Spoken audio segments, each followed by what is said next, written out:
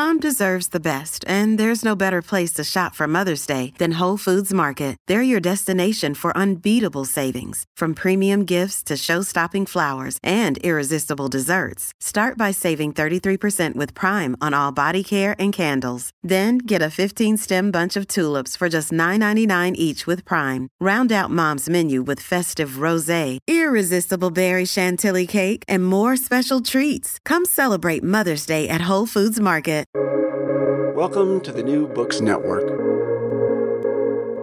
Hello, everyone, and welcome to the podcast. I'm Renee Garfinkel, your host on the New Books Network with the Van Leer Jerusalem series on ideas. You can subscribe to the Van Leer series on Apple, Spotify, Stitcher, and wherever you find your podcasts. I'm delighted to welcome Edward Slingerland to the show today to talk about his engaging new book, Drunk: How We Sipped, Danced, and Stumbled Our Way to Civilization. Edward Slingerland is the Distinguished University Scholar and Professor of Philosophy at the University of British Columbia, and the author of Trying Not to Try: Ancient China, Modern Science, and the Power of Spontaneity. Edward Slingerland, welcome to the podcast. Thanks for having me. Before we begin talking about your book, Ted, tell us a bit about yourself. Who and what were some of the strongest influences on your own intellectual development? Ooh, that's a good question. I'm originally American from New Jersey, but I moved to California in my 20s. And so if I'm from anywhere, it's probably Northern California. And around then is when I made my switch from the sciences to Chinese studies. So, I started as a sinologist and specialist in early Chinese philosophy and religion. And then gradually, after grad school, drifted back into the sciences. And so the gateway drug for that was cognitive linguistics, conceptual metaphor theory. So Lakoff and Johnson, this book called Philosophy in the Flesh had an enormous impact on my career in terms of giving me new methodologies to kind of explore the questions I was already interested in, but with new methods grounded in the cognitive sciences. And that just became a whole new,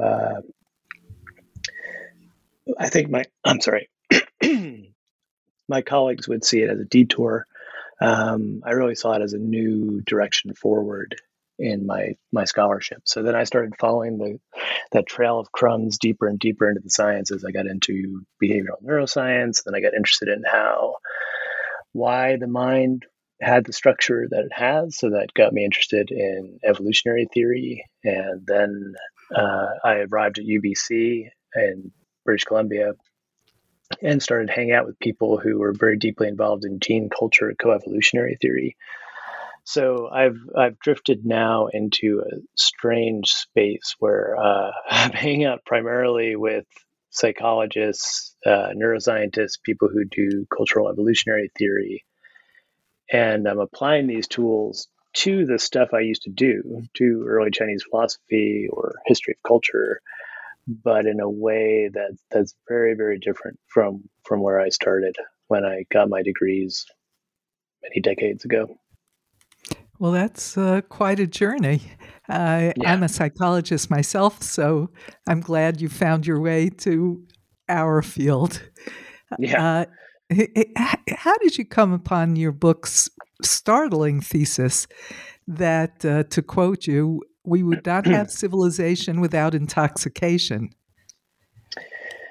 We were always, at least I was told, that alcohol our taste for alcohol from a scientific perspective was a mistake. So alcohol, an evolutionary mistake. It just happens to trigger reward networks in our brain, and we figured this out. So we're kind of like rats pushing the lever to get more cocaine in our water bottle. There's no real reason for it. It happens to give us pleasure, and so we figured that out. I was also always assumed that the discovery of alcohol was a mistake. So we got agriculture first, and then at some point, someone left a sourdough starter for a little bit too long, and it fermented, and they tried it, and it made them feel good and tasted all right. And so we had beer. So I started the project with this puzzle about why something that's very costly, alcohol is extremely costly, physiologically, economically, socially, in certain ways, why it would be so pervasive and have such a long history around the world if it was just an evolutionary mistake. And so that thesis that I came to by the end of doing my research, that it's actually one of the cornerstones of civilization, is that it looks like the discovery of alcohol was not a byproduct of agriculture. It was actually the reason we started agriculture in the first place. So I explore in the book the beer before bread hypothesis, which is that hunter-gatherers were getting together. Actually, the earliest evidence we have of beer is from Israel, so from a site in present-day Haifa, probably 13,000 years old, thousands of years before agriculture. People were making beer, establishing breweries and caves, setting up these enormous ritual sites where they would come from all over and feast. We have remains of feasting and various types of religious rituals, but also beer drinking, big vats that almost certainly held beer. So, and you see this pattern, this is the Fertile Crescent, but everywhere you see agriculture around the world, the first crops that get domesticated tend to be ones that have psychoactive properties. They tend to be ones that get you a little buzzed, rather than crops that are nutritious. And so the argument is that we started civilization, we started agriculture, which is the foundation of civilization, because of our desire to get intoxicated. So in that sense, it very directly gave rise to civilization. But then in the book, I also explore, the bulk of the book is exploring the various ways in which the functions of alcohol and other types of chemical intoxication helped us to adapt to this agricultural lifestyle once we had fallen into it. Well, there's biblical support for your point of view, since the Yeah. first mention of wine in the Bible is with Noah after the flood. As everyone knows, he passes out, serious family and social consequences follow. Yes. But later in religious history, we find that wine is used in sacred rituals in both Judaism and later in Christianity. How do you interpret these religious messages about alcohol? Yes, that's the first thing he did, right, when the floods receded, is plant some vineyards. You see this again. It's not just the religions of the Near East. You see this across the world, that alcohol is at the center of ritual sacrifices, ritual celebrations.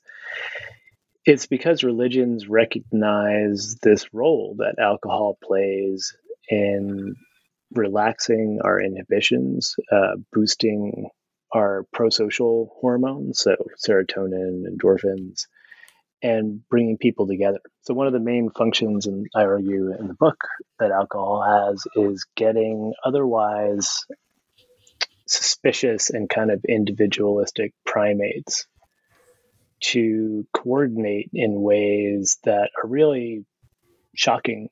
The level, if you look at any large scale society, you should be shocked to just see primates walking around, interacting with strangers, engaging in transactions, sitting patiently on buses next to each other. We're not really built. None of our primate cousins acts like this. They live in small tribal bands with relatives or at least individuals they know. And they're intensely suspicious of strangers, potentially hostile to strangers. Somehow we figured out how to move past that and live in these large-scale societies where we we cooperate and we live together in a way that looks a lot more like social insects. We look a lot more like ants or bees than we look like primates when you look at the scale on which we cooperate. Alcohol is one of the tools. Alcohol and religion are both tools that we've used to get people past cooperation dilemmas, get them past distrust, and build bonds, build kind of new, in a way, sometimes fake families, a sense of being part of a larger family than our biological family. And then if you use those tools in conjunction, so you're using alcohol and religion at the same time, it's an even more potent combination, I think. So cultural evolutionary forces have converged on certain tricks for getting primates designed to live in small-scale hunter-gatherer societies to live in large-scale communities. And two of those tricks are religion and alcohol. So we shouldn't be surprised that across the world we see them being used in conjunction. But animals like intoxicants too. You go into quite a lot of detail in the book about that, but they just do it because it feels good and not in order to facilitate their challenges. Yeah, and in the case of non-human animals, it is a evolutionary mistake. So it makes us feel good too, right? So it is triggering pleasure networks in humans and other animals. In them, it's purely a mistake. In us, there's a good reason that we actually have producing and consuming alcohol has become. It was arguably the first thing we ever did in an organized fashion as a species. I mean, so the biblical account in a way is a metaphor for this, right? The first thing you do when the floods recede, you plant grapes. The first things humans ever did in an organized way was start brewing beer and making wine. So that's because it has these functions for us. So yeah, it hits the brains of other animals in the same way it does ours, and that's why they're attracted to it. But it's an opportunistic and accidental thing in the case of other species. For us, it's very deliberate and very organized, and for a very good reason. Well, you started off by mentioning the high cost of alcohol. Can you reflect a bit on why alcoholism is so prevalent in the United States today? It's estimated that the tendency to become an alcoholic is there's a strong genetic propensity, and it's estimated that up to 15% of the human population has a propensity to alcoholism. When you look at actual rates of alcoholism, though, they really vary cross-culturally across the world. And so I think what I argue in the book is going on here is that different cultures have different techniques for capturing the benefits of alcohol. They want to use alcohol because it boosts creativity. We can talk a bit about that. It boosts bonding and social interaction. But it's physiologically dangerous. It can lead to social disorder, and especially if you have alcoholic tendencies, it could be impossible for you to use safely. And so I talk about the difference between what anthropologists call Southern versus Northern drinking cultures. So Northern drinking cultures tend to drink a lot of distilled liquors. They tend to drink to get drunk. They tend to drink just for drinking by itself, not with a meal. It tends to be predominantly a male activity, and it's also an adult activity. So kids, it's something strictly taboo for children. It's something only grown-ups do. And getting drunk is not only not shameful, there's a kind of maybe heroic aspect to it, or it's manly to really tie one on. And you contrast that to Southern drinking cultures. And I think that Israeli society would probably fit this. Wine is part of just daily life. You have it at mealtime. You only drink around the meal table. It's something that everyone in the family partakes of. So kids, so my model for this is Italy. My ex-wife is half Italian, so we spent a lot of time in Italy. And, my daughter grew up getting a little bit of watered down wine at the table with everyone else. And, now she's almost 15, and I'll pour her a little bit of wine at dinner, real wine, just to taste it. She's actually developed quite a good palate for wine. She doesn't have great vocabulary, but she discriminates well. And so kids just learn that alcohol is something that is part of life. It's something that enhances the enjoyment of a meal. You only in these cultures you tend to only drink at the meal table. You don't drink away from it. Drunkenness is frowned upon. So drinking to the point that you're really visibly drunk is kind of a bit shameful. And in those cultures, you tend to see much lower rates of alcoholism. So, Italy is the one I know the best. They, terms of quantity of alcohol, they drink quite a bit of alcohol. They're pretty high per capita in terms of alcohol consumption, but the alcoholism rates are very low. And so the reason I think you see so much alcoholism in America is because America's inherited this Northern drinking culture.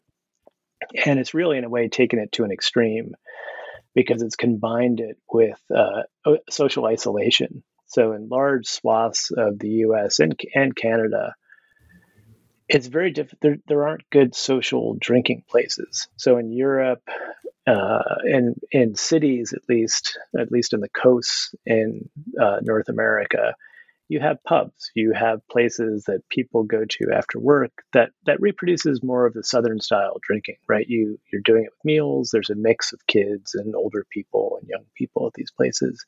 And you're drinking in a social environment where the presence of others I talk in some detail about these various social cues people use to control each other's drinking, tend to moderate your drinking and tend to keep it under control. But in the US, people drink at home a lot more. People drink a lot more distilled liquors. They tend to not have a local pub that they go to. They tend to just drink with their family, ideally around the dinner table, but often in front of the TV by themselves. And that's a recipe for unhealthy drinking. Besides the genetic influence, do you think there are individual differences that are significant in the dynamics of drinking? For example, are there personality factors or other factors that influence whether someone is more likely to be helped or harmed by intoxication? Yeah, sure. I mean, I would include individual level differences like that under genetic influences. So there's genetic influences that directly relate to how you process alcohol. And they think that the propensity to alcoholism is probably related to the way reward networks are working in the brain. But personality traits could be related. So, and one of the things I talk about is how people with different personalities might use alcohol in different ways. So introverts, one line of research looks at introversion versus extroversion.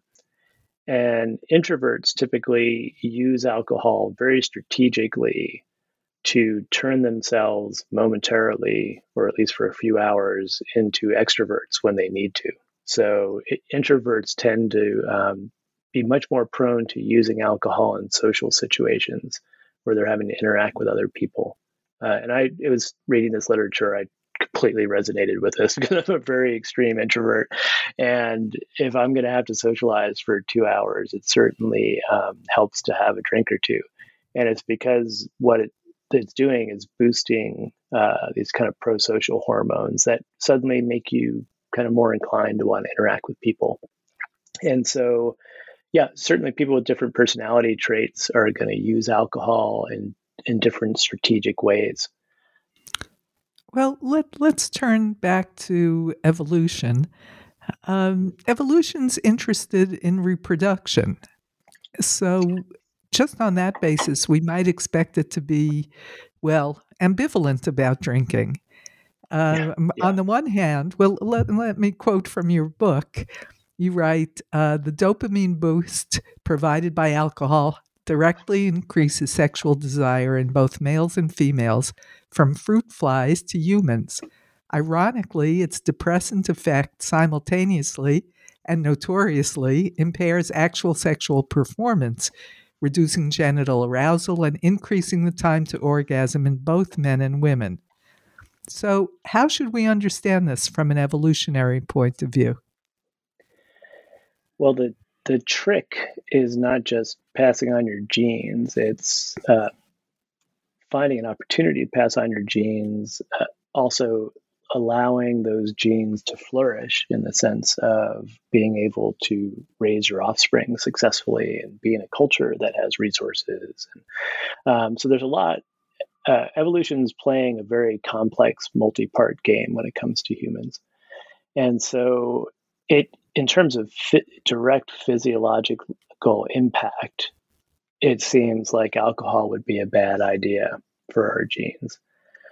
But if what it's doing psychologically is reducing your inhibitions, making you more outgoing, making you more charming to yourself and actually charming to others, finding other people more charming and more attractive, that just at the individual level could counteract the negative physiological effects. And then the really important functions of alcohol come in, not, in my view, not at the individual level, but at the social level. So the two main functions socially that I focus on are creativity and cooperation. So alcohol, we have a problem. Humans have this problem where we need to be creative.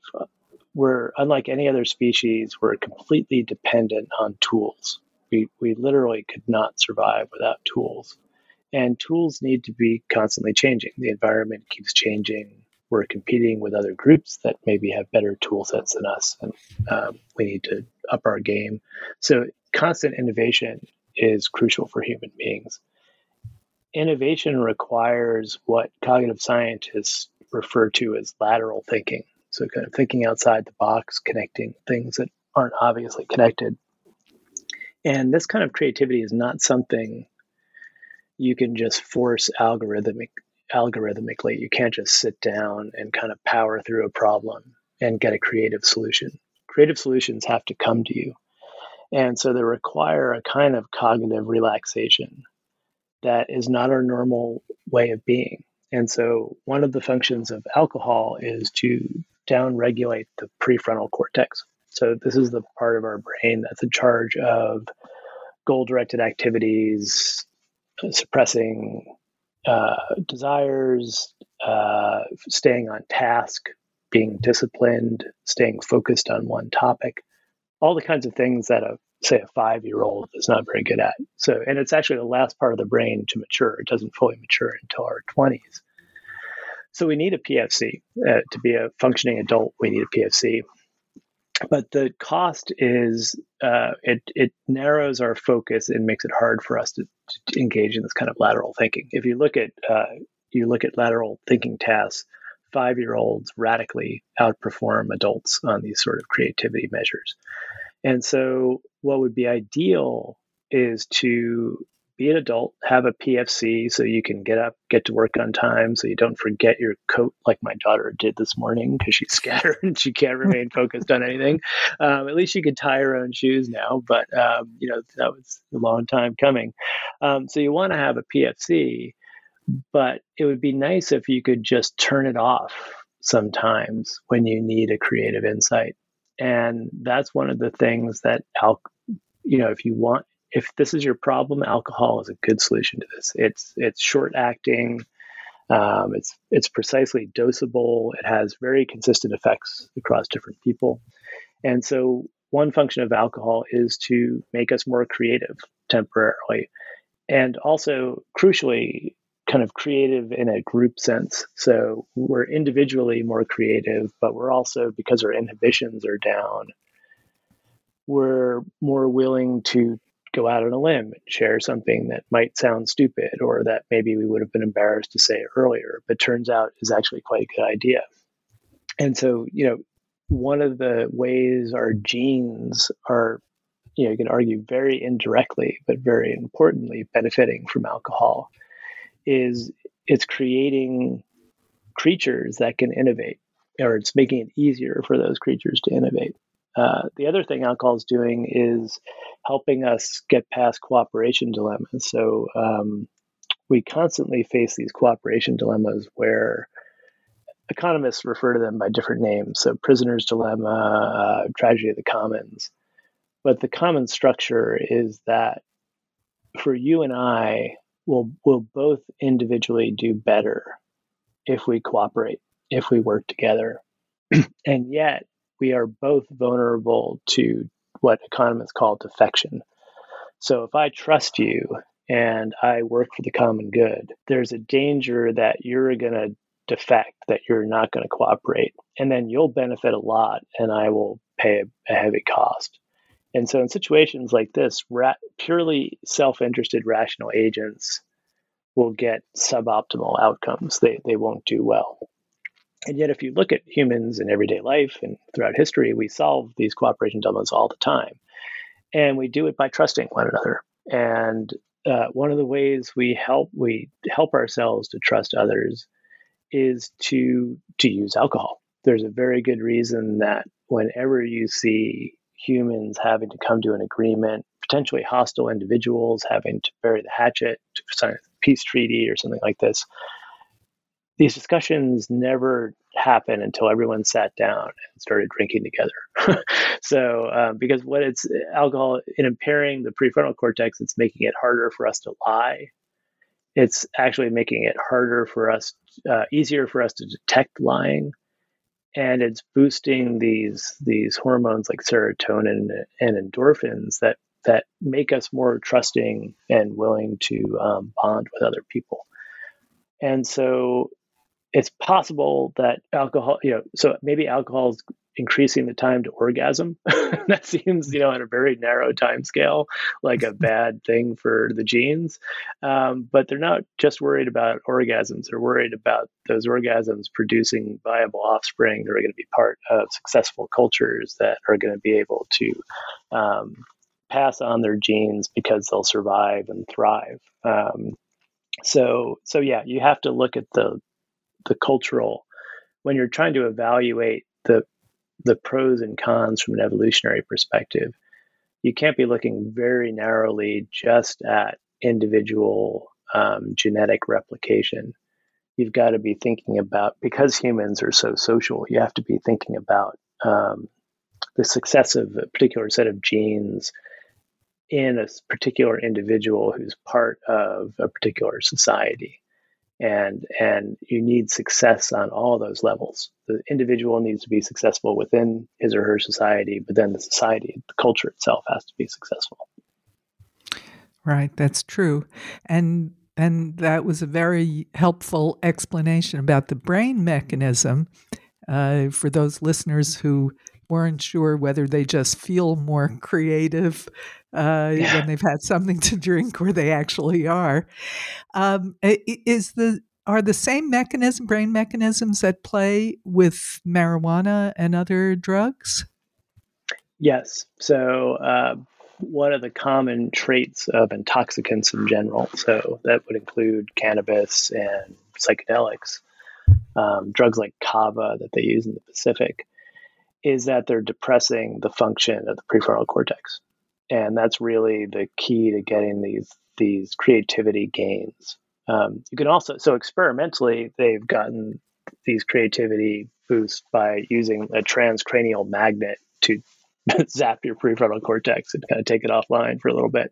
But that's a pretty modern technology. It's very expensive. So yes, humans around the world have figured out various substances that will basically either shut down the PFC, or in the case of psychedelics, they're downregulating the PFC, but they're also really depatterning the brain. They're allowing parts of the brain that don't normally communicate to start chatting to each other, which is really disorienting, which is why psychedelics are very disorienting, but which can lead to really creative insights. The reason alcohol is the go-to, though, so all of these intoxicants have always been associated with artists and poets and musicians, and so I'm arguing there's a very good psychological reasons for this, but alcohol has been the dominant one, and for good reason. It's got relatively consistent effects across individuals, whereas one of the problems with cannabis is that it is really variable, individual to individual. So some people it makes energizes them and makes them very social. They want to go out and dance and go to parties and talk to people. other people like me, it makes me extremely paranoid for about 15 minutes, and then I fall asleep. So it's not really very useful for me. It's hard to Life of the dose as party, well. huh? Yeah. Yeah, no, it's hard. It's terrible. And and everyone's always been like, well, you have to try this strain or that strain. I've tried every strain you can imagine. They all do the same thing to me. So, and this is a known issue with cannabis. It's very variable. It's hard to dose. So you have to, if you're smoking it, you have to know kind of how to hold it in your lungs. And with psychedelics, the problem is they're so disengaging you from reality and for such a long time that they're not really useful on a daily basis or as a regular creativity aid. And so Michael Pollan, I don't know if you know about he has a relatively recent book called How to Change Your Mind. Yes. And he's focused primarily on psychedelics. And he has a great analogy there that was very important for me in thinking about this. He compares the effect of psychedelics on cultural evolution to the effect of mutagens on genetic evolution. So if you have a mutagen like radiation, it screws up DNA and alters it in a way that usually is fatal, that usually is very bad. So it's introducing variation. Variation is the engine that drives evolution. You need variation for evolution to work. But most variants are harmful or useless. But every once in a while, you get a really good one, and that's how genetic evolution functions. He's arguing psychedelics for culture are like that. You take some mushrooms or some LSD, you completely depattern your brain, and you introduce this entropy and randomness that 99.9% of the time is producing nonsense. So if you look at, I talk in the book about journal entries I've written on psychedelics, and they're almost entirely nonsense. But his argument is, that 0.1% maybe is something useful that is radically different. And that could be the equivalent of a kind of breakthrough genetic variation where this is something we needed. And so he thinks psychedelics are this tool we use to introduce variation and randomness to cultural evolution. And I would argue that alcohol is very similar. It's just a lower dose version of that. So you aren't getting the same degree of creativity because you're not depatterning the brain in such a radical way. But you're also more likely to get something useful than if you do mushrooms or LSD. So they all have a kind of, all of these various chemical intoxicants have roles to play, I think, in human life, and they have historically. But there's a really good reason that alcohol is the king of intoxicants and is so common cross-culturally, because it's just the right amount of altering your mind. So why do you think does the founder of the field of evolutionary medicine, Randolph Nesse, who's been a guest on this podcast, why do you think he and others believe that our attraction to drugs and alcohol is merely an evolutionary mistake or a side effect of other things? Yeah, Randy's a good friend of mine, and we actually had a discussion about this the last time I saw him at ASU. He's intrigued but not convinced by my arguments, and I think that in Randy's case, he's told me this. He's just seen the negative impact of alcohol physiologically, and the negative impact of alcoholism in a way that makes it really difficult for him as a doctor to not think of it as a pathology, to not think of it as something dangerous that we need to eliminate a taste for in human beings. And at least at the last time we spoke, he's still not convinced that the advantages that I'm arguing for, so these, creativity, bonding, all these other things, actually would have in our evolutionary history paid for the costs. So it's an open scientific debate whether or not these benefits could have or still do outweigh the costs.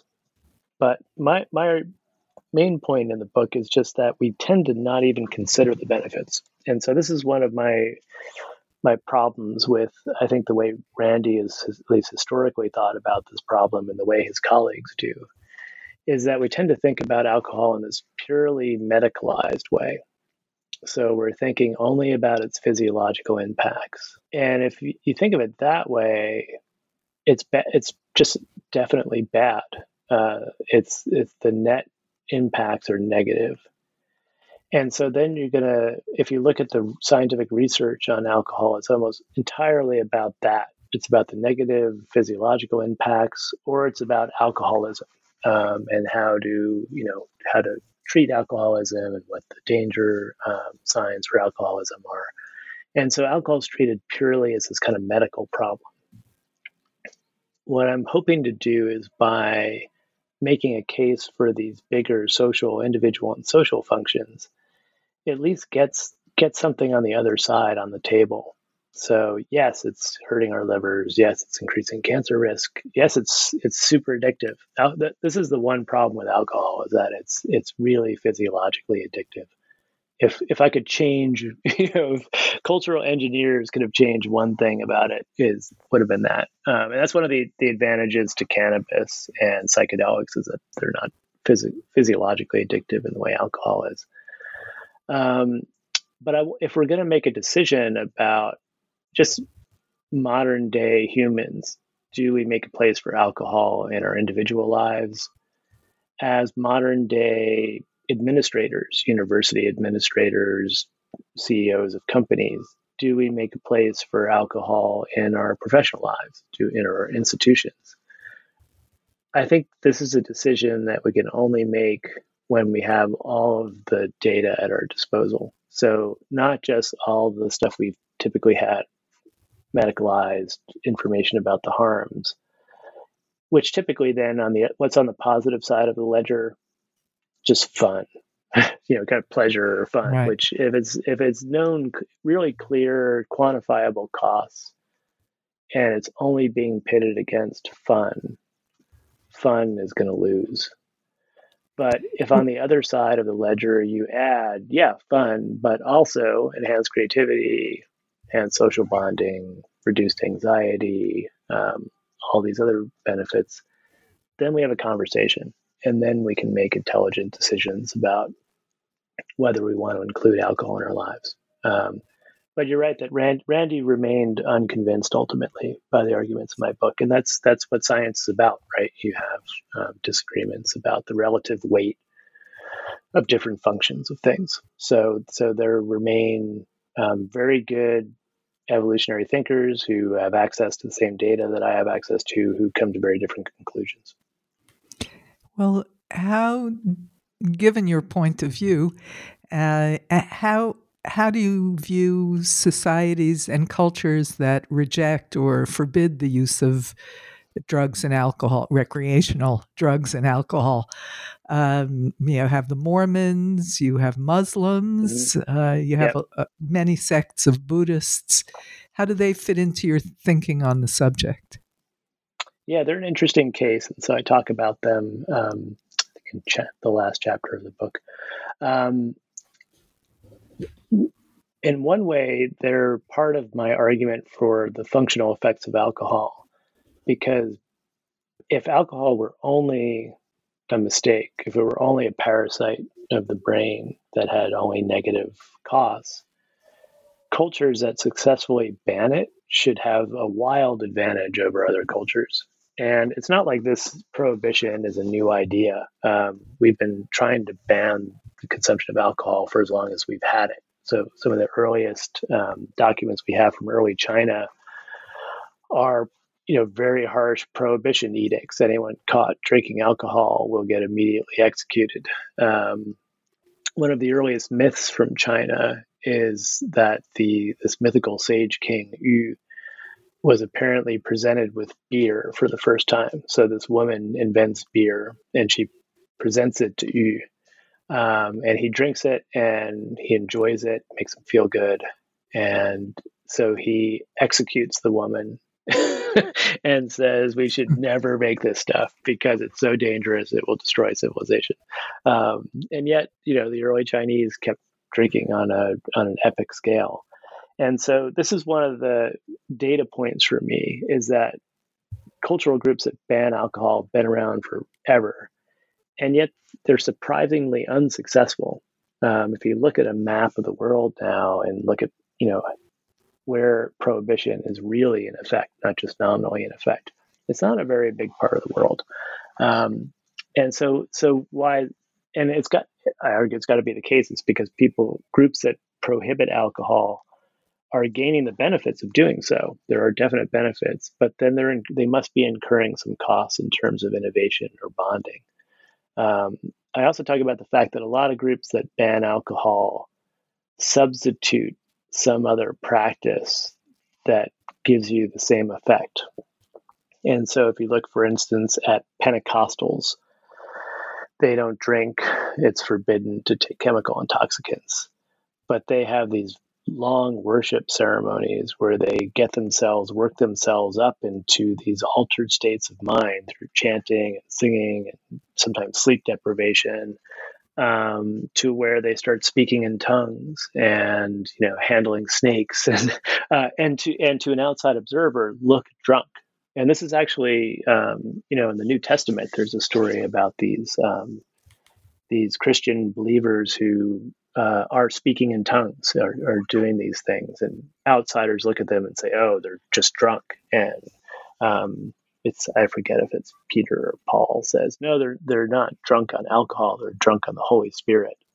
They're infused with the Holy Spirit." So groups, it's significant in my view that groups that ban chemical intoxicants then often substitute some other practice that's going to get them to that same state of downregulated prefrontal cortex and boosted serotonin and endorphins. It's just that those techniques are really time consuming and sometimes painful. So other groups use actual, ritual mortification and things like that. The other thing to keep in mind is that often the ban on alcohol, the target's not really alcohol. The target is setting yourself off as a group. And so I think it's very significant that the Mormons ban not just alcohol, but caffeine. So if they were really trying to just get rid of the cost of alcohol and capture positive functional benefits, they should hang on to caffeine because caffeine's great. Caffeine is really useful. It helps prefrontal cortex. It helps productivity. But they're rejecting that too. And they're sometimes traditionally wearing strange clothes and things like that. In these cases, I think the ban on alcohol, and historians have made the argument that this is what's going on with early Islam as well. It's not really about banning alcohol. It's about setting yourself apart as a group. It's saying we are special because we don't do this thing. And then if the thing that you're not doing is actually really pleasurable and something that most people like to do, it's also a costly signal. It's something, and this is comes out of cognitive science, evolutionary theory of religion, that sometimes these ritual obligations are serving this function because I'm doing this really unpleasant thing, or I'm foregoing a very pleasant thing. And that is showing you that I take our religion seriously and I'm a good team player. I'm part of the group. And so I think that when you look at these bans on alcohol, the function seems to be more group cohesion and signaling than actually trying to, assign that banning alcohol is really a net positive for a group. Well, that's really interesting, because that explains what would seem to be anomalous behavior in cultures that thrive. You cite substantial research that favors moderate drinkers over both heavy drinkers and abstainers on so many measures, from health to intimacy to happiness. And do you think it's more difficult to be a moderate user today? In some ways, yes. So there's I argue at the end of the book that there are two recent innovations that both make it harder to drink in moderation and make alcohol much more dangerous than it has historically been. So one of them is, so I call them distillation and isolation. So the first one is distilled liquors. So this was actually another surprise when I was doing the research for the book. I guess I never really thought about it, but I always assumed that we've always had distilled liquors at our disposal. But that's not true. Distillation, the concept has been around for a long time. Aristotle talks about it. People have known about the idea for a long time. But pulling off distillation in practice is actually really difficult technically. You have to have metallurgy and glass blowing. You have to be able to control temperatures really precisely. It's actually quite hard to do in practice, especially on a large scale. And so we did not have wide-scale access to distilled liquors until the 1700s in Europe, and a little bit earlier in China, probably, but not that much earlier. And in an evolutionary story so that seems like, when I say that, people are like, well, that's still a really long time ago. But it's not. It's, in evolutionary terms, a blink of an eye. I'm telling a story that starts 10 million years ago, when our first, these primate ancestors of ours first adapted to eating overripe fruit that had alcohol in it. So that's yesterday. So, and distilled liquors are, even though it's still just ethanol is the drug, they are so much more powerful than the drinks we have been drinking for most of our history, that I think they really should be treated as a completely different drug. So beers, naturally fermented beers and wines, come with a built-in safety feature, which is that alcohol yeasts are taking sugar and converting it to alcohol. They're relatively resistant to alcohol, which is why they're using it as basically a biological warfare weapon against the bacteria. So the yeast are fighting with the bacteria to get access to the nutrients.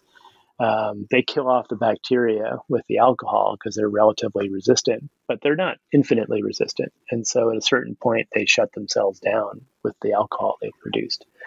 And so that's convenient for us because it puts a natural cap on how strong alcoholic beverages can get.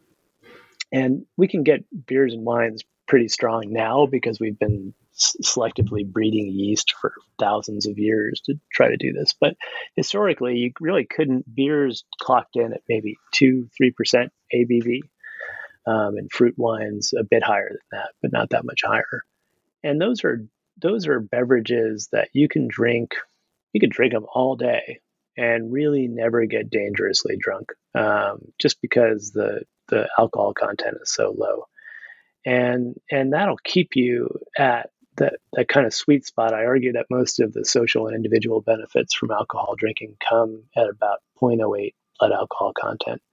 So that's about 2 modern beers for an adult male, right? Depends on your body weight and if you've eaten.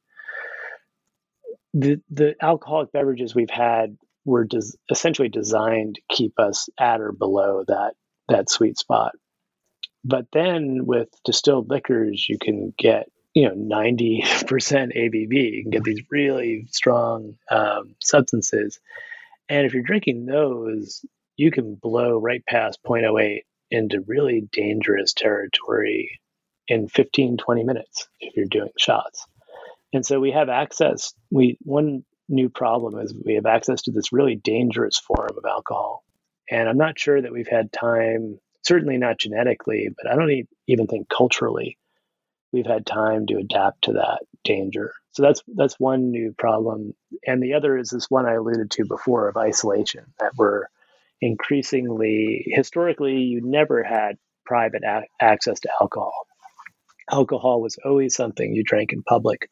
In cultures where they produce alcohol in the private home, there are usually strong taboos about not drinking your own alcohol. So you produce beer at home, but you have to go to your neighbor's house to drink their beer. This is very sensible. And it's because when you're drinking in public, when you're drinking with other people, there are all sorts of safeguards. So most cultures have toasting rituals where you can't drink until someone makes a toast, or there's a Toastmaster who's in charge of passing around whatever alcohol you're drinking, and you can't drink until it comes to you. Even in really informal situations like a pub, you think about a European pub, there are subtle checks on your drinking behavior. People who are out drinking together tend to drink in rounds. And so if I'm consuming too fast and I finish my beer before you finish your beer, I have to wait. Most cultures, it'd be kind of weird for me to order just for myself another beer. I have to wait for everyone to be done and then we order another round. That moderates my drinking. Even subtle signals, so you're at the dinner table and you pour yourself another glass of wine after dessert and you get the stink eye from your mother-in-law. That's going to stop you in your tracks, right? You're going to not finish that glass of wine. So there are all these ways in which humans socially regulate each other's drinking. But again, if you're home drinking alone in front of the TV, all that's gone. And that makes it really more, and especially if what you're drinking is distilled liquors, which are super addictive and super powerful, I think it becomes much more challenging to drink in a healthy way. And I think we've really seen this on steroids during COVID lockdowns. So, people, at least in North America, there was already this trend toward isolated at-home drinking. And then COVID lockdowns just made it worldwide and made it really bad, right? So people are stuck at home. They don't have their normal routines anymore. So you're not going to work. Time of day starts to not matter as much. And then you have access to, in Vancouver, in the early stages of lockdown, I could order food, and I could also have, a case of vodka delivered to my apartment. And that's crazy. Right. Like to have, be home alone with access to enough alcohol to kill an entire village of people is really evolutionarily unprecedented. And it's really asking a lot of us to be able to drink moderately when these safeguards have been removed that we've traditionally had. I think there are a lot of challenges to drinking safely for modern people. And that's where we have to step up and be mindful and try to reintroduce some safety measures ourselves.